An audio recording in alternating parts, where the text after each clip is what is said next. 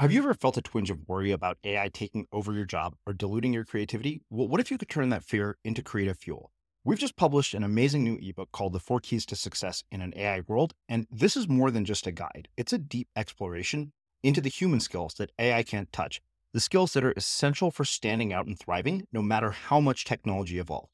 We're talking about real differentiators here, like creativity, emotional intelligence, critical thinking, and much more.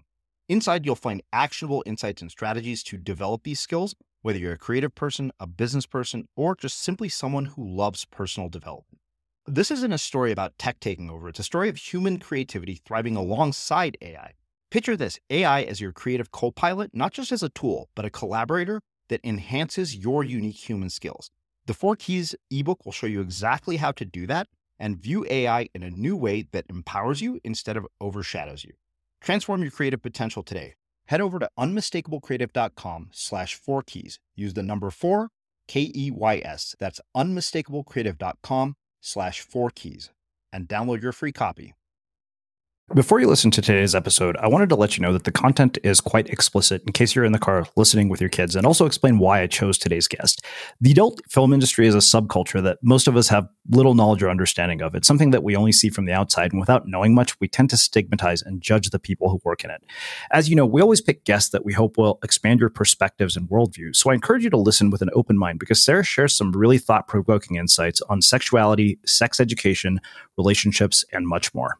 People that want to do sex work for the real reasons, they feel compelled to either caregive or perform, provide a source of entertainment, an outlet for people. It's our job. It's not who we are. We don't go around having sex with people that are, dangerous or whatever. We are tested every 2 weeks. And now with the COVID thing, we're not even filming right now. We haven't been filming for 3 months. So we're in a different place right now. I think everything has to be related to post-COVID now because everything is so different. Yeah. But I just want people to know, first of all, I understand if you judge us. I understand this might not be your choice career for a daughter, a sister, a friend, and that's fine. But please know that most of us that are in this career, it's our choice and it's on our terms. We are taxpayers. We're doing it legally and safely, and we value our work. And it's okay if you don't. But we are legal sex workers and do deserve respect. I'm Srini Rao, and this is the Unmistakable Creative Podcast, where you get a window into the stories and insights of the most innovative and creative minds who've started movements, built thriving businesses, written best-selling books, and created insanely interesting art. For more, check out our 500-episode archive at unmistakablecreative.com.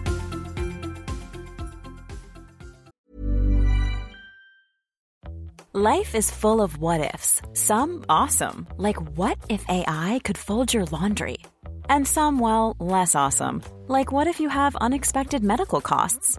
United Healthcare can help get you covered with Health Protector Guard fixed indemnity insurance plans. They supplement your primary plan to help you manage out-of-pocket costs. No deductibles, no enrollment periods, and especially no more what-ifs. Visit uh1.com to find the Health Protector Guard plan for you.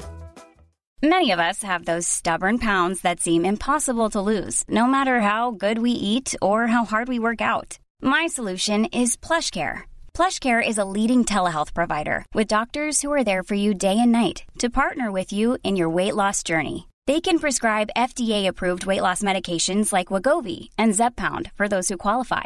Plus, they accept most insurance plans. To get started, visit plushcare.com/weightloss. That's plushcare.com/weightloss. Quality sleep is essential. That's why the Sleep Number Smart Bed is designed for your ever-evolving sleep needs. Need a bed that's firmer or softer on either side? Helps you sleep at a comfortable temperature? Sleep Number Smart Beds let you individualize your comfort, so you sleep better together. J.D. Power ranks Sleep Number number 1 in customer satisfaction with mattresses purchased in-store. And now, save 50% on the Sleep Number Limited Edition Smart Bed for a limited time. For J.D. Power 2023 award information, visit jdpower.com/awards. Only at a Sleep Number store or sleepnumber.com.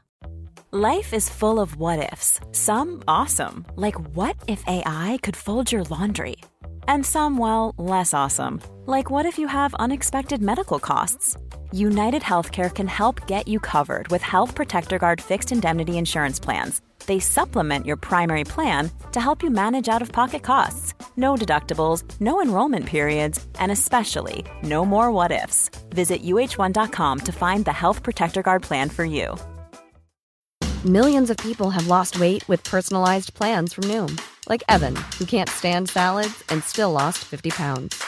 Salads generally for most people are the easy button, right?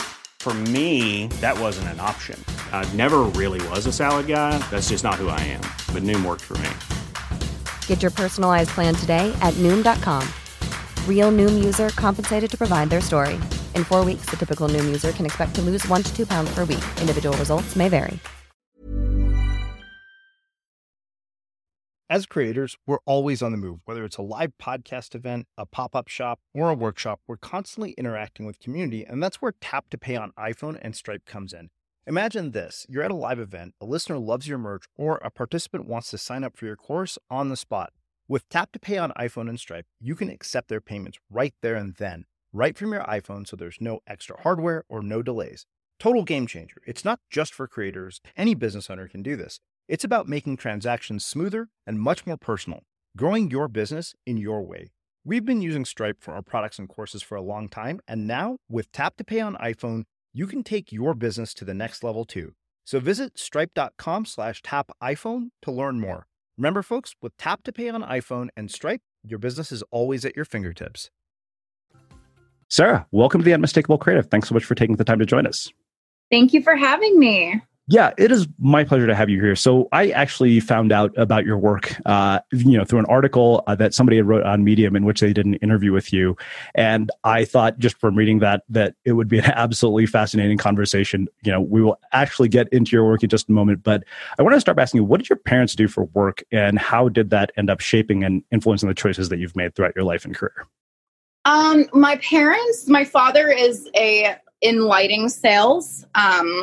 And my mother's an accountant, and I was kind of raised, not like forced into, a career or anything like that. My parents were just very like, go to school, learn a craft, do what interests you. If you try something and it doesn't work out, try something else. Like that's kind of what I grew up with. I grew up with parents that always encouraged me to be involved in something. And again, if it wasn't for me or I didn't enjoy it, then try something else. Yeah. So I was always kind of doing stuff, athletic stuff, swim team, soccer, drama, theater, dance, guitar lessons. I mean, I was always involved in something when it came to extracurricular activities. And so I think that more shaped me as a creative person because I was never really meant to do the 9-to-5 cubicle type of lifestyle. And although my mom is more 9-to-5 than my dad kind of makes his own schedule because he has,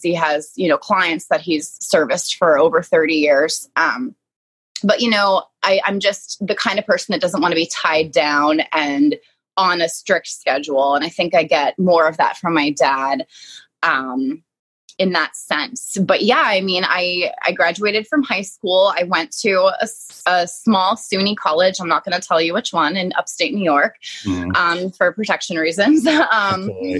And I didn't like it. I didn't stay long, only a couple of months. I played soccer. It was fine. And I just was bored and I wanted more. And so I left in my early 20s, went back home. I did some community college in between working retail and secretarial work, some managerial positions that I found to be extremely boring and unfulfilling.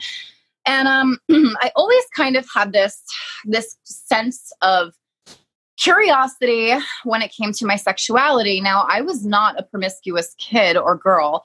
Sure, I had some encounters growing up, but nothing like, to write home about, if you will. So it wasn't until my early 20s that I really started to feel sexy or realize the power that my body, that I possess being a woman. And I wanted to make a living, of course, and be self-independent, but I was miserable doing all of the mundane things that I was doing. So I slowly started dipping my feet into the adult entertainment world. And what that meant for me at the time was dancing at a club on Long Island. Again, I'm not going to say the name just to protect myself.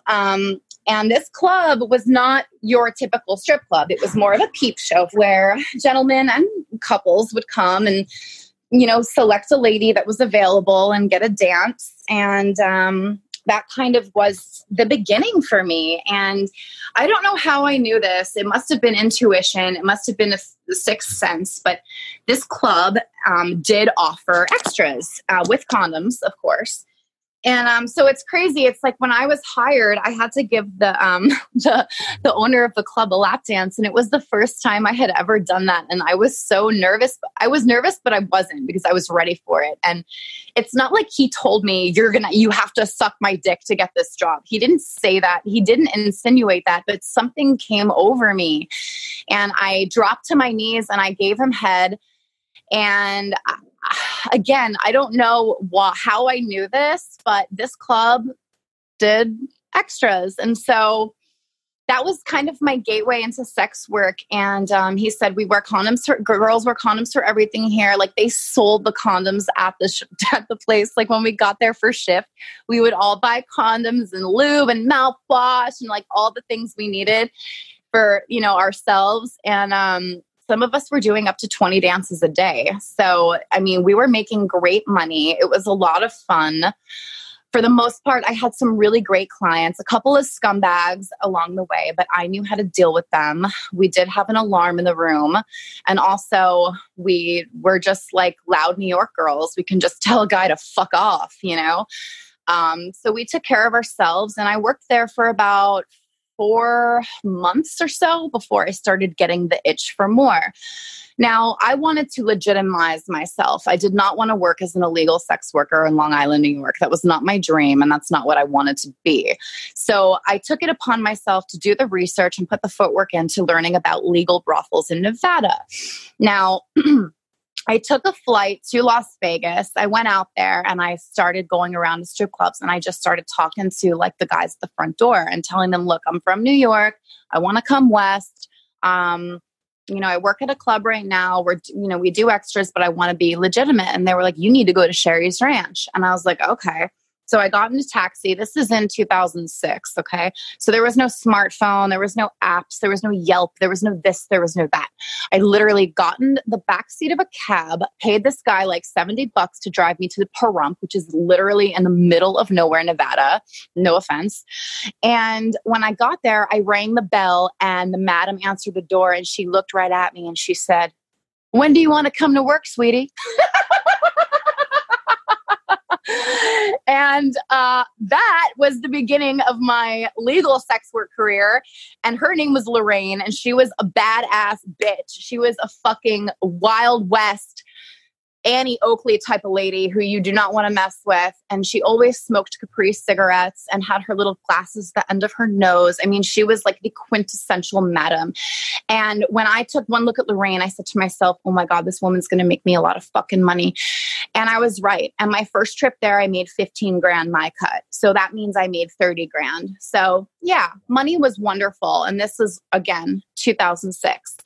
So I went out there. I loved it. I started, learning how to build a clientele. And I knew that from that point forward, I was done with illegal sex work. And so I wanted more. As usual, I wanted more. I just wanted to take it to the next level. I wanted to secure myself with a future of, choices that could still support me. And I wanted to always kind of be on film was kind of my thing. I was always like a really good actress and did theater growing up. And ultimately in the back of my head, my goal was to get into porn, but I wasn't going to rush into it. And that was the biggest thing. So it took me about a year of doing sex work before I started adult film work. I didn't want to just do porn to do it. I had to make sure that I like sex. I'm here for it. This is the real deal. And I have nothing to hide or be ashamed of. And that was really fucking important to me. And pardon So is keeping my name Sarah, because that's my legal name. And I've always been very open about that. I didn't want to be called some bullshit name from the get-go. I wanted people to know, like, this, what you see is what you get with me, with my performance. It's all authentic. So I started researching. I wasn't quite ready. And then I met a girl at Sherry's Ranch who actually invited me to watch her film in LA. This story is told two different ways because something happened to me personally on that set that is not cool. But I decided for many, many, many, many, many years to stuff it down and use it as an excuse. Like, oh, this is how you get into porn. That was my audition. And it wasn't. I was taken advantage of by a director. And I'm not going to say his name because I don't feel like getting sued today. But the bottom line is that, I endured some obstacles in the beginning, but I decided not to let it define me. And even though I might have ignored it and stuffed it down and didn't deal with it until years later, hence our conversation right now, it didn't shape me, and I didn't allow it to start my journey off on a wrong foot. So I ended up filming about 2 weeks after that experience. And that was by that time we were in 2007. And I've been filming professionally ever since. Wow. So many questions from that, as you might imagine. So I think that the thing that struck me most about the early part of your story is you mentioned that you weren't, a promiscuous child. And the reason that stuck out to me in particular is, as an Indian kid, like literally the entire message you get from your parents is, oh, we don't believe in premarital sex. Like I remember my sister telling me about her sex talk with my dad on her way to college, and it was the most awkward thing ever. And then, of course, we get out of school and they're like, why the hell aren't you married and why can't you meet any girls?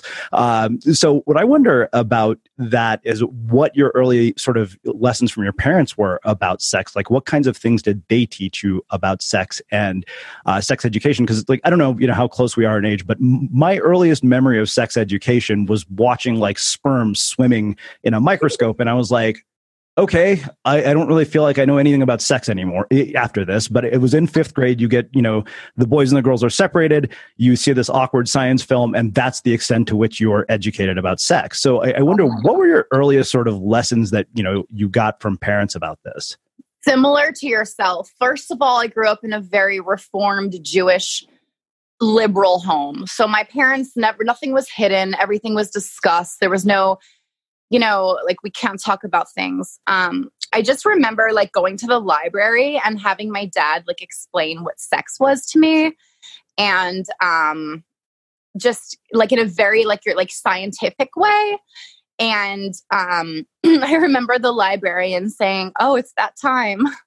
And my dad was like, yeah, time to teach the kids about the birds and the bees or whatever. But I was never shamed growing up into, not exploring myself or being a free spirit. I mean, obviously my parents they didn't want me staying, I had a curfew and I wasn't allowed to bring boys home and I didn't do things like that, but they didn't tell me that sex is bad, sex is evil, you're going to go to hell for having sex. That just didn't exist in my house growing up. Maybe it's because we're Jewish, but,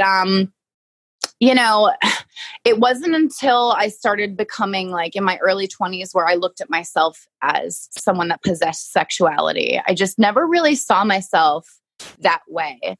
But yeah, in terms of your question, I would say that it was just basically sex was just explained as a scientific means for reproduction, if you will. Yeah. So the other thing I wonder, I've had a lot of guests with Jewish parents, and from what I understand about Jewish parents, they're pretty similar to Indian parents in that they'll go become a doctor, lawyer, engineer, whatever it is.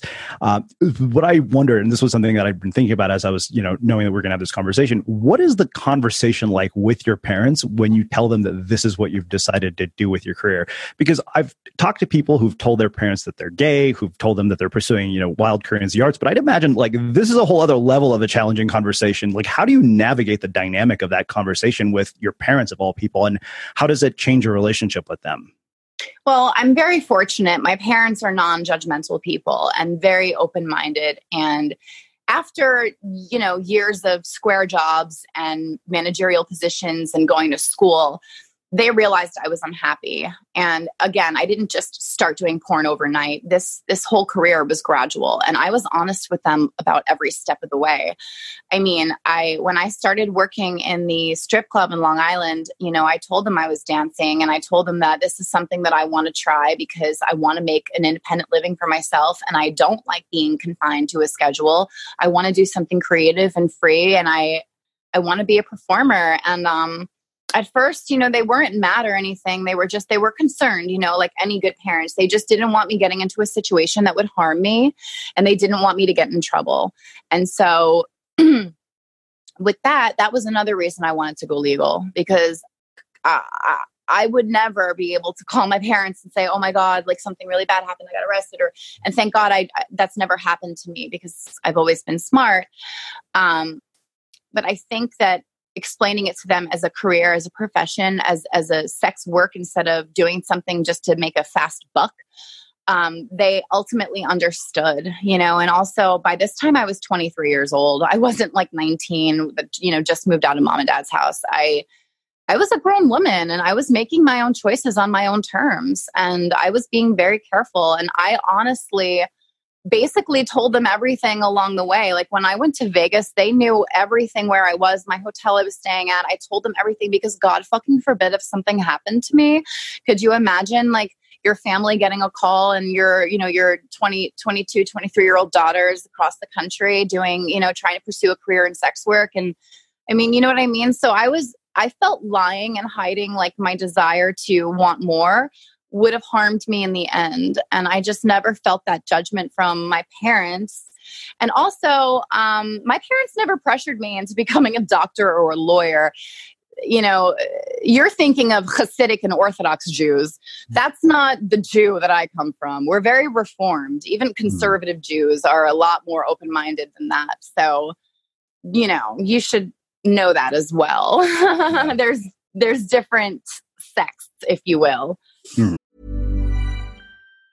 Planning for your next trip? Elevate your travel style with Quince. Quince has all the jet-setting essentials you'll want for your next getaway, like European linen, premium luggage options, buttery soft Italian leather bags, and so much more. And it's all priced at 50 to 80% less than similar brands. Plus, Quince only works with factories that use safe and ethical manufacturing practices. Pack your bags with high-quality essentials you'll be wearing for vacations to come with Quince. Go to quince.com/trip for free shipping and 365-day returns. Hey there, it's Michelle Norris. I'm host of a podcast called Your Mama's Kitchen. When I travel, I'm usually looking for a way to find a taste of home when I'm not at home. And one of the things I love to do when I am at home is entertain. And Airbnb allows me to do that. When I was in California recently, I rented a house that had a great kitchen. And when we were sitting around the table, we're all thinking, we're in someone else's house. Someone could be in all of our homes as well. If you have a home, but you're not always at home, you have an Airbnb. Your home might be worth more than you think. Find out how much at airbnb.com/host. Hi, I'm Daniel, founder of Pretty Litter. Cats and cat owners deserve better than any old-fashioned litter. That's why I teamed up with scientists and veterinarians to create Pretty Litter. Its innovative crystal formula has superior odor control and weighs up to 80% less than clay litter. Pretty Litter even monitors health by changing colors to help detect early signs of potential illness. It's the world's smartest kitty litter. Go to prettylitter.com and use code ACAST for 20% off your first order and a free cat toy. Terms and conditions apply. See site for details. Hey, Dave. Yeah, Randy. Since we founded Bombas, we've always said our socks, underwear, and T-shirts are super soft. Any new ideas? Maybe sublimely soft. Or disgustingly cozy. Wait, what? I got it. Bombas. Absurdly comfortable essentials for yourself and for those facing homelessness. Because one purchased equals one donated. Wow, did we just write an ad? Yes. Bombas. Big comfort for everyone. Go to bombas.com/ACAST and use code ACAST for 20% off your first purchase. Life is full of awesome what-ifs, and some not so much, like unexpected medical costs. That's why United Healthcare provides Health Protector Guard fixed indemnity insurance plans to supplement your primary plan and help manage out-of-pocket costs. Learn more at uh1.com. As creators, we're always on the move. Whether it's a live podcast event, a pop-up shop, or a workshop, we're constantly interacting with community, and that's where Tap to Pay on iPhone and Stripe comes in. Imagine this. You're at a live event, a listener loves your merch, or a participant wants to sign up for your course on the spot. With Tap to Pay on iPhone and Stripe, you can accept their payments right there and then, right from your iPhone, so there's no extra hardware or no delays. Total game changer. It's not just for creators. Any business owner can do this. It's about making transactions smoother and much more personal, growing your business in your way. We've been using Stripe for our products and courses for a long time, and now with Tap to Pay on iPhone, you can take your business to the next level too. So visit stripe.com/tap iPhone to learn more. Remember, folks, with Tap to Pay on iPhone and Stripe, your business is always at your fingertips. Well, I appreciate the fact that you brought up that your parents are incredibly non-judgmental about this. I mean, this is part of the reason that I was so intrigued by even, the Medium article and kind of just wanting to understand this world in general. Your parents, were non-judgmental about it. But I think if you look at society as large, sex work tends to be stigmatized, even though I don't think it should be. So, I mean, what do you say to those people? Like, because keep in mind, there are a lot of parents listening to this who's, offering content to homeschool their children. Like, what would you want somebody who is a parent or a mother who is about to talk to their kid about this to know, like that they wouldn't otherwise, just from seeing the work that you do? Because I think that it's easy to see you entirely through the lens of just the films that you make, as opposed to you as a person. So like, how do you go about destigmatizing this, and what do you want people to know that you don't think? Well, that's the thing, when you're watching a performer work through the lens, through your screen, they're performing, and everything up until that moment has been done legally. Paperwork has been signed, tests have been checked. Directors have gone over the script or scenario for that day. This is a professional business. We're taxpayers. Okay. First and foremost, we pay our taxes. And also this industry is a real career. You don't make this choice overnight. And there are some agents that will guide girls correctly. Personally, I don't think 18 is the right age to have porn. I think I think it should be up to 21 personally. I didn't come in at 18, 19, 20. I came in at 23. So I was in a different place. What I would say to people stigmatizing us, I would say that not everything is for everybody. Sex work is extremely personal. Someone might have that. And again, there's a whole other element to sex work that is called caregiving, and wanting to provide comfort and love and significant amount of emotional support to another human, whether or not sex is in the equation. When I work at the Mustang Ranch, most of my appointments and the time that I have with my clients are that of caregiving. They're not of other things, even though sure, that goes on as well. Mm-hmm. So there's a draw here. People that want to do sex work for the real reasons, they feel compelled to either caregive or perform, provide a source of entertainment, an outlet for people. It's our job. It's not who we are. We don't go around having sex with people that are, dangerous or whatever. We are tested every 2 weeks. And now with the COVID thing, we're not even filming right now. We haven't been filming for 3 months. And although there is discussion in California on filming resuming, we don't have solid testing in place. And personally, I am not comfortable going to set until there is either a vaccine or legitimate testing available. So, we're in a different place right now. I think everything has to be related to post-COVID now because everything is so different.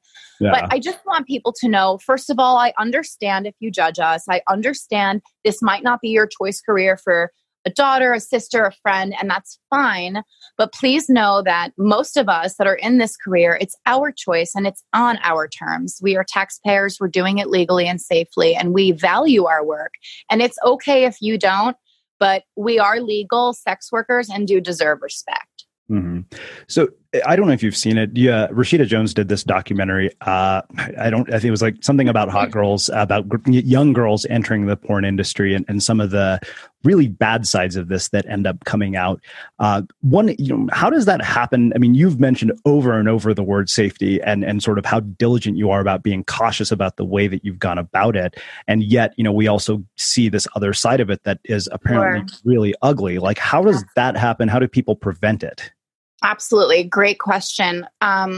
Personally, I have not watched her the piece that she did for Netflix. I've heard about it, and I've heard wild criticism about the way she went about it. Here's the thing.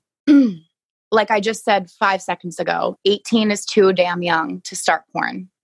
So that's already the first problem. You got girls that are 17 and a half, just turned 18, trying to make money, get out of their house. Maybe they come from a bad situation. Maybe they have a record. Maybe they got into some trouble and they need fast money. When girls are in that situation, I find that anything can be dangerous. Then they're liable to pimps. They're liable to sex trafficking. They're liable to rape. They're liable to assault. Honestly, I don't know how anyone else can be accountable for anything except themselves. And I'm not blaming these girls. But if there was a better screening process for getting into porn, and if there was something there to protect these girls, 18 is too young to do porn, I think. You want to dance at a club that doesn't serve alcohol, maybe that's something better than going on film at 18, 19, 20. I feel that when you're 21, you might have a little more sense of your future. You might have a little more sense of yourself. Also, everything is the exception. But do your research. How can this be prevented? Do your research. Do what I did. Take your time and get your feet wet and ask around and do some fucking research. Don't just listen to the one schmuck who says, I'm going to make you famous. I can get you work. Go online. Right now, you girls have the advantage because everything is on social media. Ask for references. Look people up. Do Google. Go to LinkedIn. Use your millennial resources to get that background layer of information that you need to protect yourself. Also, it's up to these agents to do the right thing. I mean, you can't just hold a girl accountable or blame a girl for going into a situation blind when the agent's also a predator. You know what I mean? So there needs to be better screening for agents and to have license. Like the people that Rashida did the documentary on, I don't even think they deserve to be properly licensed, those people. I know who she's talking about. A bunch of scumbags in South Florida from or was it Arizona? I can't remember. Yeah. But either way, do your research, ask questions, take your time. Do not rush into anything, because if you think you want to do porn or be on film, ask yourself why. What are your motives? What are your real motives? If you just want to make some fast money or up your escorting rate, that's not the right reasons to do porn. If you want to be a performer and be valued and be respected, then I would say get a good agent and build your fucking brand. Shoot for yourself. Yeah. Start building your own content. And then when you go on sets for Brazzers or Naughty America or Adam and Eve or, Adult Time, whoever, then you can plug your own work. And that's how you can build your fan base. Use what you have at your fingertips to get your name out there. Things have changed. The studios are still wildly appreciated and needed. However, the number of them have dropped immensely. And there are literally only 5 to 10 decent studios to film for anyway. And there are a few conglomerates that own maybe half of them. So it's just, things have changed. So one thing I wonder, when Erica Lust was here, she said, in our modern world today, porn is pretty much sex education, particularly because young boys have, devices at their disposal. It kind of is their first exposure to sex. So, I remember if you talk to any guy and ask him, who grew up in, when I did, late 80s, early 90s, when the internet came about, and you ask, what is the very first thing that you searched for on the internet? I've asked every one of my friends, and if they're honest, they all will say, yeah, it was porn. I very distinctly remember this memory of being in my dad's office, and this is before you knew how to cover your tracks, and he looks at my browser history and says, did you look at pictures of Pamela Anderson in my office? And that was literally my first search on the internet. So I remember that very distinctly. But as somebody who's a performer in the adult industry, when you see that, and the fact that, there's this other entire narrative that comes from the sort of anti-porn, people who are like, this is a terrible way to educate people about sex because it causes them to disrespect women, et cetera, et cetera. In your role, how do you think we should be educating young people about sex? It's not up to I'm going to cut you off. It's not porn's job to educate your child about sex. Sorry. Okay. Not going to buy that shit. That is not our job. Be a parent, do your job. And if you don't want your children searching porn on the internet, learn how to like lock your screen and be better at things. I don't know what to tell you. It's not up to porn and browsers to teach your child about sex. And that is the worst thing you could possibly do, is turn an eye and say, oh, he's going to figure it out from the internet. Nope. That's so bad. That's so dumb and so irresponsible. And it's not our job. We are not performing for your child. We are performing for people that are 18 and older. So if little Timmy is watching browsers, that's on your watch, lady, because we are not here for them. Mm-hmm. Okay. And I will be the first to tell you that if you are under 18, I do not want you watching my porn. Absolutely not. Wow. So I don't buy that bullshit. Be a parent. Do what my dad did. Take your kid to the fucking library and teach them about sex and how it's reproduction. And that you only really do it when you're in love or in a special relationship. That's how it was explained to me. Mm-hmm. But it's not porn's responsibility, or Abigail Mack or fucking James Dean's responsibility to teach your 10-year-old about porn or whatever, or sex. No. Not our job. Okay, so we'll come back to the relationship thing because I am very curious about this. One thing, I want to understand about, the clientele who come to places like, brothels. Tim Ferriss had, the highest paid sex worker in the United States as one of his podcast guests. And I was really intrigued by the types of people that came to her, ranging from 40-year-old virgins, to all sorts of people. So I wonder, what do you think we misunderstand about the types of people who are the clientele who come to these places? Well, again, going back to what I said, it's about caregiving. So a lot of these people are looking for a connection that supersedes sex. Sex is easy. Getting laid is easy. When these gentlemen come to, well, first of all, I still work at the Mustang Ranch. Right now we're closed. But when gentlemen come there, they're looking for companionship, caregiving, a connection, chemistry, a conversation, something of substance, something that they can actually take from. And it leaves them feeling like loved and cared for. So we get all types of men, 40-year-old virgins, young guys that are, don't really know about sex because their parents never taught them because they thought it was porn's job to teach their kid about sex. We get a lot of that. We get, guys that are widows and they are lonely and they just want to hold someone's hand. It varies, but, it's very personal. There are people that, just want to be held and just want to have someone spend time with them, have dinner with them. Mm-hmm. I mean, it's true. So one of the thing I think I've been most curious about is how intimate relationships work with people, and how do you distinguish between, the person who is dating you that is caught up in the fantasy versus the person who, has a true emotional connection with you at the same time, knowing that, what you do at work is a job, what you do at home with this person is a real connection. Like, how do you draw that line? Is that even possible? And how do people in the industry manage intimate relationships like this? Of course it's possible. Like I told you, this is our job. It's not who we are.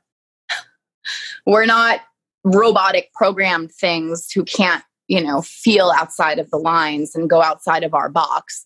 We're human. Yeah. We're flesh and blood. Yeah, no doubt. But I wonder, how do you decipher the guy who is caught up in the fantasy from the one who genuinely? You just know. Well, first of all, I have a boyfriend for 3 years, and before him, I wasn't a big dater. I was always kind of very careful on who I let in. I was never primarily attracted to gentlemen in my industry, not for any bad reason, just because the ones that are really awesome are already taken. And then, the ones that are great to work with, you just don't want to ruin your work relationship. You know what I mean? I don't know. I never really thought that dating porn was for me. You can tell when someone, it's just like vetting or screening. You got to keep your guard up a little bit when you first meet someone, and you can tell their motives and see how they are to you. And see if they're worthy of really like letting yourself show, letting the vulnerability and letting your true self show. And if they are deemed worthy, then those walls start to drop. And I think a true connection starts to form, you know what I mean? And unless you see that the connection, maybe there was a potential for one, but it didn't form, then you say, okay, no hard feelings. You know what I mean? I'm 36 years old. I'm not a little girl. So, I can tell when someone is legitimately interested in me, or they're fetishizing my work or putting me in that, in that place. I don't go for that. And I'm just, maybe it's the New York thing. I can see it. So one thing, another part that I wonder about that is I'd imagine for somebody to date somebody in your line of work, they would have to be incredibly secure and have an insane amount of self-worth so that they don't have insecurity kick in. Yes. Like that to me is one of those things, like I wonder what that takes internally from another person. Like, how does somebody have that caliber of self-worth? Because I can honestly tell you, I think that I would have personally, that would be difficult for me. That I think would be the most challenging thing. Because I think that in theory, it would be like, wow, this is super hot. It sounds amazing. And in reality, I think I know myself well enough to know that would probably do a number on my psyche. Yeah. I mean, then that's the thing. You kind of know in yourself if you can handle it. Personally, I know that what I do is I consider it work. So I do not take my work home with me. When I'm with my boyfriend, he's getting, me. He's not getting Sarah Vandella. He's getting Sarah, the other Sarah. I've never dated a porn star because personally, I never felt a true connection with one that I wanted to date. But I would imagine that everything you just said is absolutely dead on. I mean, you would have to be so secure in yourself, and you would have to really trust that the person that you're with, that they really just see it as a career and a profession, that there's no underlying manipulation or games or any kind of bullshit like that going on. You know what I mean? Mm-hmm. And I think that if you really have that trust with someone that takes time to build, then you start to really see like, okay, it's just a job. Like I have nothing to be threatened over.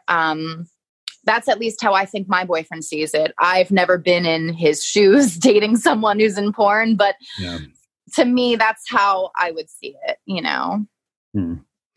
So one of the other things I wonder is, like from what I've seen, just from the research that I've done, from documentaries I've watched, it seems like there are some people, I know from having, looked at your AVN interviews that you've sustained this for 10 years.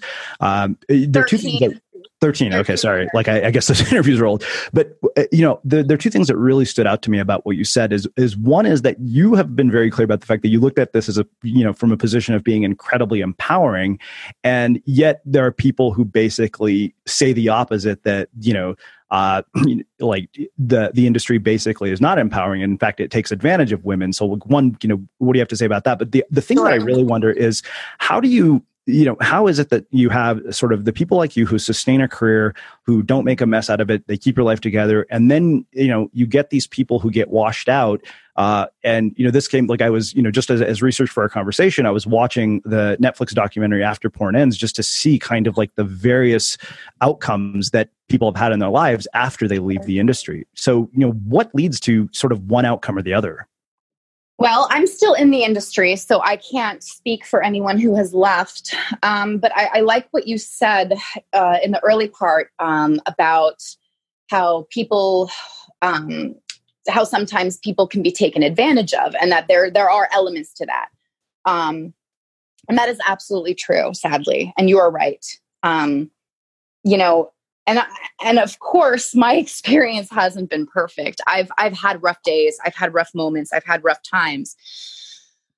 But I think you have to be extremely strong and thick-skinned to be able to get back on that horse and keep riding if you want to really stick and stay in this business. There are going to be the people who, so some things came up on Twitter last week. Some ladies came out about some sexual abusers, and I have had my fair share of sexual abuse in porn. In fact, I have never been raped until I started porn. And that doesn't mean that my whole experience is shit or that everything is a mess. It just means that, yeah, it could happen, but you cannot let it define you.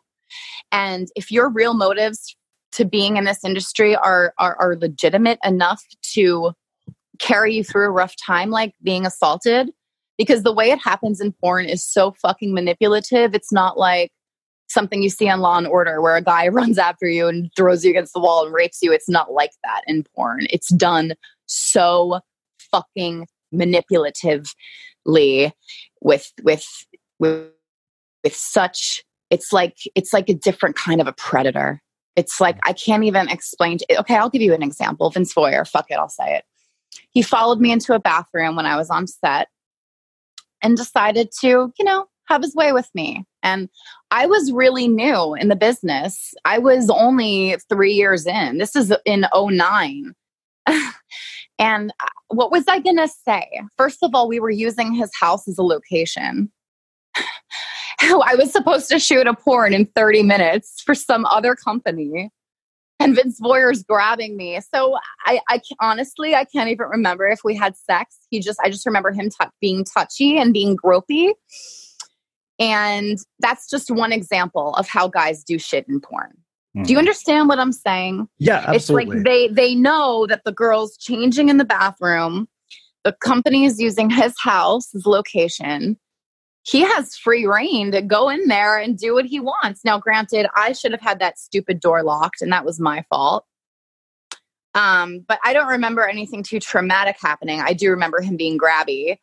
But that's just a small example. I have others, but I'm not going to say anything. But, stuff came out about Ron Jeremy. I mean, raping girls. I mean, you don't even know. Like, these guys, just the way that they do it is so fucked up. Like, I can't even tell you. Like, it's not how you think it is. Yeah, it made me wonder, like when we have the whole Harvey Weinstein thing going on with sort of Hollywood, what does Me Too look like inside of the adult film industry? Because, from it's a joke. It's a there, joke right? to these people. It's a joke to these people. I've been on set with these people and they're like, pound me too. Pound me too. And that's the guy who just got busted from adult time for raping girls last week, who just got fired. Wow. So that's how they would look at the Me Too movement. But the real way we look at it is like, yeah, if we say something, then we're blacklisted or our agent is complicit. I mean, here's the thing. You've got different tiers of agents in the business. You've got your low levels, you've got your medium tier, and then you've got your Spiegler. Spiegler's high end, man. Spiegler does not fuck around. If you're a Spiegler girl, you know that every detail, this is at least what I think. I mean, no one's perfect, but every detail of your day is already known. Every person who's going to be on set is already disclosed. When you have a lower tier agent, they don't want to reveal more information to the talent because it could potentially cost them money. And so agents are complicit. They know the guys that spike girls' drinks because they hear the stories. They know of the guys that tell girls, hey, if you fuck me, I'll get you more work. They know of the guys who, will offer girls privates, things like this. It's like the higher tier you are, the more protected you are. Wow. So the unfold of all this is that there are different parts people are playing. And until everybody really gets honest and is accountable for the part they play, I feel like this abuse is just a cycle. I mean, are there people working to put structures in place, like women in the industry? We're talking about it. Yeah, we're talking about it. But the sad part is that porn is still controlled by 3 to 5 different large companies that have a lot of money. And some of those people have been accused recently of covering things up, not by me, but by other people in the industry. And so, are we going to just wait for the call and when we can go back to work, or are we going to, take it into our own hands and this is when we start buckling down and really putting our work on our performer platforms and focusing on our fans, because the industry can have these toxic elements So when it gets to this place, you just pull away a little bit, focus on your platform, let the dust settle, but back to a little bit about what we were speaking about is that like and the Rashida Jones documentary, like that was a low tier agency. The agency that was about, those guys are fucking scumbags. Yeah. And that is, sad but true, man. It's sad but true. But yeah, you can have a fantastic experience and come in like, and I'm not, Abigail Mack, I'm using her as an example because she's a very esteemed colleague of mine and, has an incredible work catalog to her name and is also very vocal about girls and performers building their brand and focusing on their brand. And I love that message. I'm all about that. But I can't say that her experience was different from another girl or mine. We all could have gone through similar struggles. It's just that we didn't let it define us. And also we had stronger motives for staying in porn and we love it here. Yeah, sorry for rambling. No worries. This is fantastic. This is fascinating. Thank you. One of the questions that came from that, so we've been talking about this through the lens of, female performers and, we've talked about the ugly side of like male performers. What is, outside of that, what is, the life of a male performer actually like? Because I think for most guys, it's like, oh, that looks like a fantasy job. Like, but I'd imagine, kind of like for you, it's a job just for them. So what is a day in the life like? Male performers are fucking superheroes. These guys are for a female performer to shine and do her best and to just fucking be her bona fide self. She needs a solid male performer. Solid. Like you can keep up with her, but you don't have to outshine her. A good male performer knows when to push, knows when to pull. A good male performer knows that a girl who can fuck back. And that's one thing that boys need to learn. Let the girl ride your dick, bro. Okay? If you're fucking a girl with experience, let her have a moment of riding. You know what I'm saying? Because you're missing out, man. You're missing out. But no, these male talents, the ones that are the crux, like the security blanket of our industry, these guys are incredible. Some of them doing 2 scenes a day. Some of them being put in positions that you wouldn't even understand, needing to keep their boner while needing to keep a decent momentum so the female talent can do her thing, right? Because you can't stay still. You got to know exactly that right rhythm just to give just enough pushback. I mean, these guys are bent over backwards for, hours and hours and hours on end. Let's talk about VR scenes and how difficult they are for male performers. Yeah. They are so hard. And these guys are fucking rock stars. I mean, they don't complain. Mm-hmm. They're not, you don't hear a peep out of them, especially for VR because it's all about the girl. But there are male performers do not get enough credit. I mean, sure, there's good and bad in every walk of life, in every industry. But these guys, the solid ones in the business, like they are really, really good and special. And they support us. They know when a female is a little off. And they say, you know what? I got you. Don't worry. I got you. I'm going to take good care of you today. Or just you do whatever you want to this dick. Like it's yours. Like I'm just here for you. And also a good male performer can tell when a female talent might be a little irritated by the director.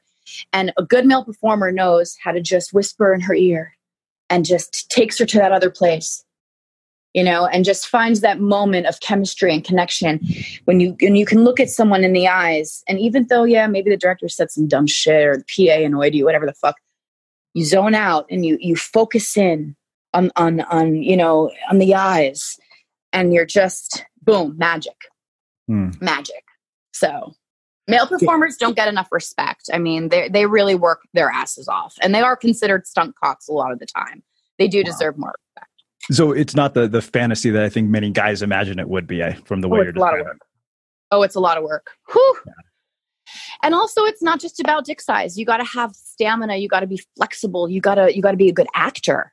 You got, for dialogue scenes, you got to have you got to have a little bit of everything to be a good male performer these days. Yeah. Like a Seth Gamble. He's like incredible. He can act, he can fuck, he can do passion, he can do anger, he can do it all. It's like, amazing. Wow. So you brought up VR, and I had to ask about this because, Sure. we've seen the impact of technology on industry. Like from what I remember from watching Middlemen, it seems like the porn industry is always well ahead of everybody else in terms of embracing new technologies and sort of, like I remember watching Middlemen and thinking, wow, these are the guys who came up with the ability to buy shit on the internet. That's amazing. And from what I know, like VR is really making headway, because I remember the first time I put on a VR headset about 2 years ago was kind of clunky. And I remember hearing that basically what has to happen is our screen resolution has to catch up to the point where it, becomes, much better. What is happening in terms of VR? How do you think that's going to impact, even consumption of porn? Like when people come into, when this happens? Well, okay, I'm not a huge VR expert. But what I do know is that fans absolutely love it, and it's very popular. It's very hard to produce. There are some, serious and specific technicalities behind producing a VR scene that I cannot pretend to speak to because I'm not a producer. I produce my own content for OnlyFans, but I'm not a producer of virtual reality porn. But it's very intricate, it's very specific, and it's done with precision. And it's also very hard to perform, mostly for the male talent, because he is kind of there as the prop, if you will. For the sense of the VR, because the viewer is the male talent in this way. So, but yeah, VR is widely popular. It's taking off. I've done quite a few VR scenes. Every time I get a little bit better at them. It can be tough to hold a few positions because your framing is very specific. So there's not really a lot of room for freestyling, but, obviously we're allowed to take breaks and stretch and all this good stuff to keep it fresh and whatnot. But yeah, I mean, VR it's a whole world. So I think I have a few other final questions about sort of one, the creative process of this, because I appreciated the fact that you mentioned, the fact that you are a creative, which is actually why I wanted to talk to you, because I was like, yes, what stigma or no stigma, it is an art form. And, that is one of the things that's fascinating to me about this. What is the actual creative process for this? Because I think that, we see a video and we're like, oh, it's just, two people basically fucking. And like, from what I understand, from everything you've told me so far, there's a lot more that goes into it than that. Sure. Absolutely. There's, the preparation of getting into your character, hair and makeup and wardrobe. There's kind of the, we do our pictures. It's kind of like a dance. We warm up. We start our pictures. We go over the storyline. I mean, I'm just, using a Brazzer scene, for instance, do some dialogue. And then it just kind of, the chemistry just kind of falls into place. The best thing is when you're working with someone who you absolutely love working with, and you just have such a fun time that you can just, not even worry about how it's going to go, because you already know it's going to go great. But, definitely, there's a few steps to getting everything into place. And then once we're kind of in the zone and we're given that green light to go, it's just, magic. And it depends on what set you're on. Things are done differently, but for the most part, there is a bit of a structure. And then we have our fun time. And our fun time is the sex, when we can film our sex. And sorry. No worries. Sorry, I think I went off your topic, but no worries. That's totally cool. So that actually bring me back, baby. Real not a problem. So that actually raises another question. So I think that you've had sort of this, what they call this no-fap movement of people who basically like, oh, guys who watch porn are perverts, like whatever it is. Yet you talk to, I think, almost any guy, like, at some point or another, like, I think you'd be hard pressed to find a male who hasn't watched porn. What do you say to the women who view guys who consume porn as being sort of like lecherous or whatever it is? Like, I'm curious, like, as a performer, you must have a perspective, because like the thing that you said, like I said, is that you saw this as a position of, being empower yourself. Like, it empowers you as a woman. Sure. I mean, well, when you realize the power that your sexuality has as a woman, that's quite powerful in itself. Well, what I would say, well, first of all, I think that what you asked me right before that was something about art and how it's artistic. And yes, porn, it is artistic. When you're creating something on video, on film with someone, and you're just letting your selves kind of melt into each other. That's very artistic. And I think it's a beautiful expression of art and creativity. In terms of this last question you just asked me, Women. I don't think women should give guys a hard time for watching porn, and you shouldn't judge guys for watching porn. First of all, anyone can, do things in excess, and once it becomes like a problem, that's a whole separate conversation. But it's okay for guys to watch porn. It's okay for women to watch porn. It's okay to watch porn as a couple. What's not okay is people under 18 watching porn. But women, stop giving your men a hard time about watching porn. They're not cheating on you. It has nothing to do with you. It's a form of release. It's a form of escape, and it's a healthy way to escape your mind and release some tension in your body. You're not hurting anyone. And I would encourage those to please pay for your porn. Please don't support tube sites, or please support your favorite performers directly via OnlyFans. But yeah, it's okay. It's okay to watch porn. There's nothing wrong with it. Yeah. You're not a bad pervert for watching porn. And I'm telling this to myself, damn it. No. Yeah. Woo! So, I think we've talked about legalized sex work. Over the last probably 5-6 years, we've decriminalized marijuana. And I think that it's only a matter of time before we decriminalize sex work in the United States, across the board, because it just seems like, one, for safety reasons, it would lead to a lot less crime. But this is something I was talking to a friend about the other day. I think it was last night, because I told him I was going to be having this conversation, and I was like, "What do you want to know?" And we were talking about sort of the decriminalization of sex work. And I said, I think that we're going to be able to decriminalize. The real barrier, I think, is to destigmatize. How are we ever going to get to that point? How do you ever get to a point where, I think that, that for any man would be like, oh, I would never want anybody to know that. Well, I don't know if we ever will get away from the stigma. That depends on the judges. That depends on you. That depends on me. That depends on everyone listening. I mean, stigmas will remain where they are because people have a hard time accepting the idea in the first place, whether it's against values or ethics, or they just simply don't understand. And again, I understand. I get it. If you don't want your daughter or sister or friend to come into sex work, it's a very difficult, soul-bearing, emotional journey, but there are other sides to it that are professional and legal and safe. Not all of it has to be scary. And if someone is well navigated and does their research properly and does not use drugs or alcohol, has a clear head, and is going into everything knowing what's happening, things can be different. You don't have to have the experience that I did. Will you be fully exempt? No. But is anyone? No, we can't promise that in life. But you can be smarter than me, and you can learn from my experience. But the stigma might never go away, And as far as the legalization, that would be amazing. But I would like to see them get a COVID vaccine before legalizing sex work. Personally, I think that probably would be much better. Right? Just out of curiosity, outside of not filming, how has all this affected you guys? Is that the primary thing that has happened for you? Yeah, this COVID thing has been insane. My last shoot was March 14 for Brazzers, and I was supposed to do 3 scenes the following week, and they were all canceled indefinitely until this COVID thing. And now they're saying that we might reopen, but we just had a spike. So I don't know what's going on. I'm going to kind of sit back and watch, see what pans out and what unfolds in the next couple of weeks, and then kind of make my decisions from there. But I'm grateful that I can continue to work from home on my fan platforms, doing Sex Panther and OnlyFans. Also staying in touch with friends through Zoom and things like that.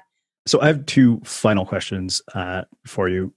Sure. I think that from the outside looking in, I think what we see, sort of as people, on the outside of this subculture is these sort of glamorous, crazy lives, wild parties. What is a day-to-day life outside of, being on set? Is your average day just like mine, stupid errands and bullshit that everybody deals with?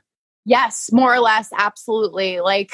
Going to when we could go to the gym, run an errand, maybe grab lunch, see a friend, and then back home to answer emails and get on your fan platforms, or get ready for set the next day. But of course, you have these porn stars that enjoy partying, and they can. I went through party years, and it never helped me. It only hurt me, and so I have been sober from cocaine and alcohol for 6 years. I do smoke marijuana.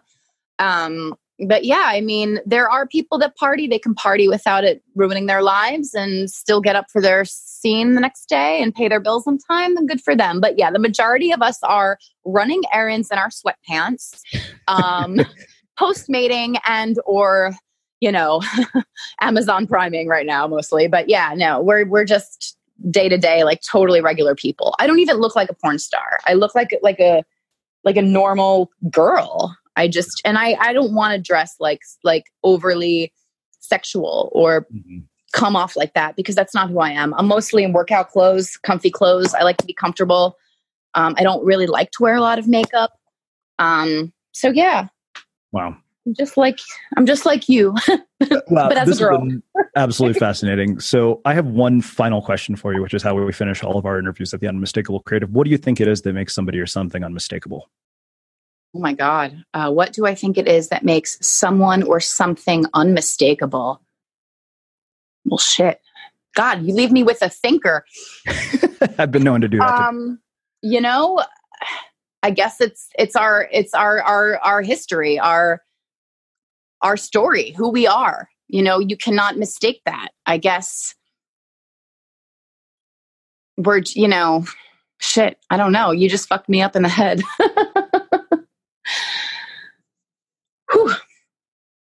Well, I think that makes a really beautiful and fitting place to wrap up our conversation. I can't thank you enough for taking the time to join us and share your story and your insights with our listeners. This has been beyond fascinating. That was wild. That was crazy. Where can people find out more about you and everything that you're up to if people wanted to look you up? I mean, obviously a Google search would probably, show them anything. No, I don't like that. Don't Google search me. Yeah, go right to my only. Yeah, just go right to onlyfans.com/Sarah Vandella. Awesome. And you can find everything there. Awesome. And for everybody listening, we will wrap the show with that. Thank you for listening to this episode of the Unmistakable Creative Podcast. While you were listening, were there any moments you found fascinating, inspiring, instructive, maybe even heartwarming? Can you think of anyone, a friend or a family member who would appreciate this moment? If so, take a second and share today's episode with that one person, because good ideas and messages are meant to be shared.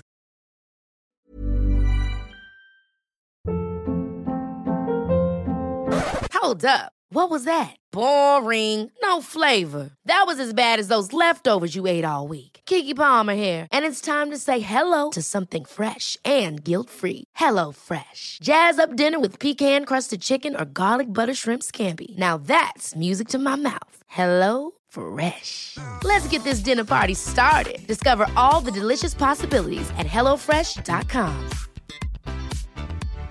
Hi, I'm Daniel, founder of Pretty Litter. Cats and cat owners deserve better than any old-fashioned litter. That's why I teamed up with scientists and veterinarians to create Pretty Litter. Its innovative crystal formula has superior odor control and weighs up to 80% less than clay litter. Pretty Litter even monitors health by changing colors to help detect early signs of potential illness. It's the world's smartest kitty litter. Go to prettylitter.com and use code ACAST for 20% off your first order and a free cat toy. Terms and conditions apply. See site for details. Imagine the softest sheets you've ever felt. Now imagine them getting even softer over time. That's what you'll feel with Boll & Branch's organic cotton sheets. In a recent customer survey, 96% replied that Boll & Branch sheets get softer with every wash. Start getting your best night's sleep in these sheets that get softer and softer for years to come. Try their sheets with a 30-night guarantee. Plus, get 15% off your first order at bollandbranch.com. Code BUTTERY. Exclusions apply. See site for details. Have you ever felt a twinge of worry about AI taking over your job or diluting your creativity? Well, what if you could turn that fear into creative fuel? We've just published an amazing new ebook called The 4 Keys to Success in an AI World, and this is more than just a guide. It's a deep exploration into the human skills that AI can't touch, the skills that are essential for standing out and thriving, no matter how much technology evolves. We're talking about real differentiators here like creativity, emotional intelligence, critical thinking, and much more. Inside, you'll find actionable insights and strategies to develop these skills, whether you're a creative person, a business person, or just simply someone who loves personal development. This isn't a story about tech taking over. It's a story of human creativity thriving alongside AI. Picture this, AI as your creative co-pilot, not just as a tool, but a collaborator that enhances your unique human skills. The 4 Keys ebook will show you exactly how to do that and view AI in a new way that empowers you instead of overshadows you. Transform your creative potential today. Head over to unmistakablecreative.com/4keys. Use the number 4, KEYS. That's unmistakablecreative.com/4keys and download your free copy.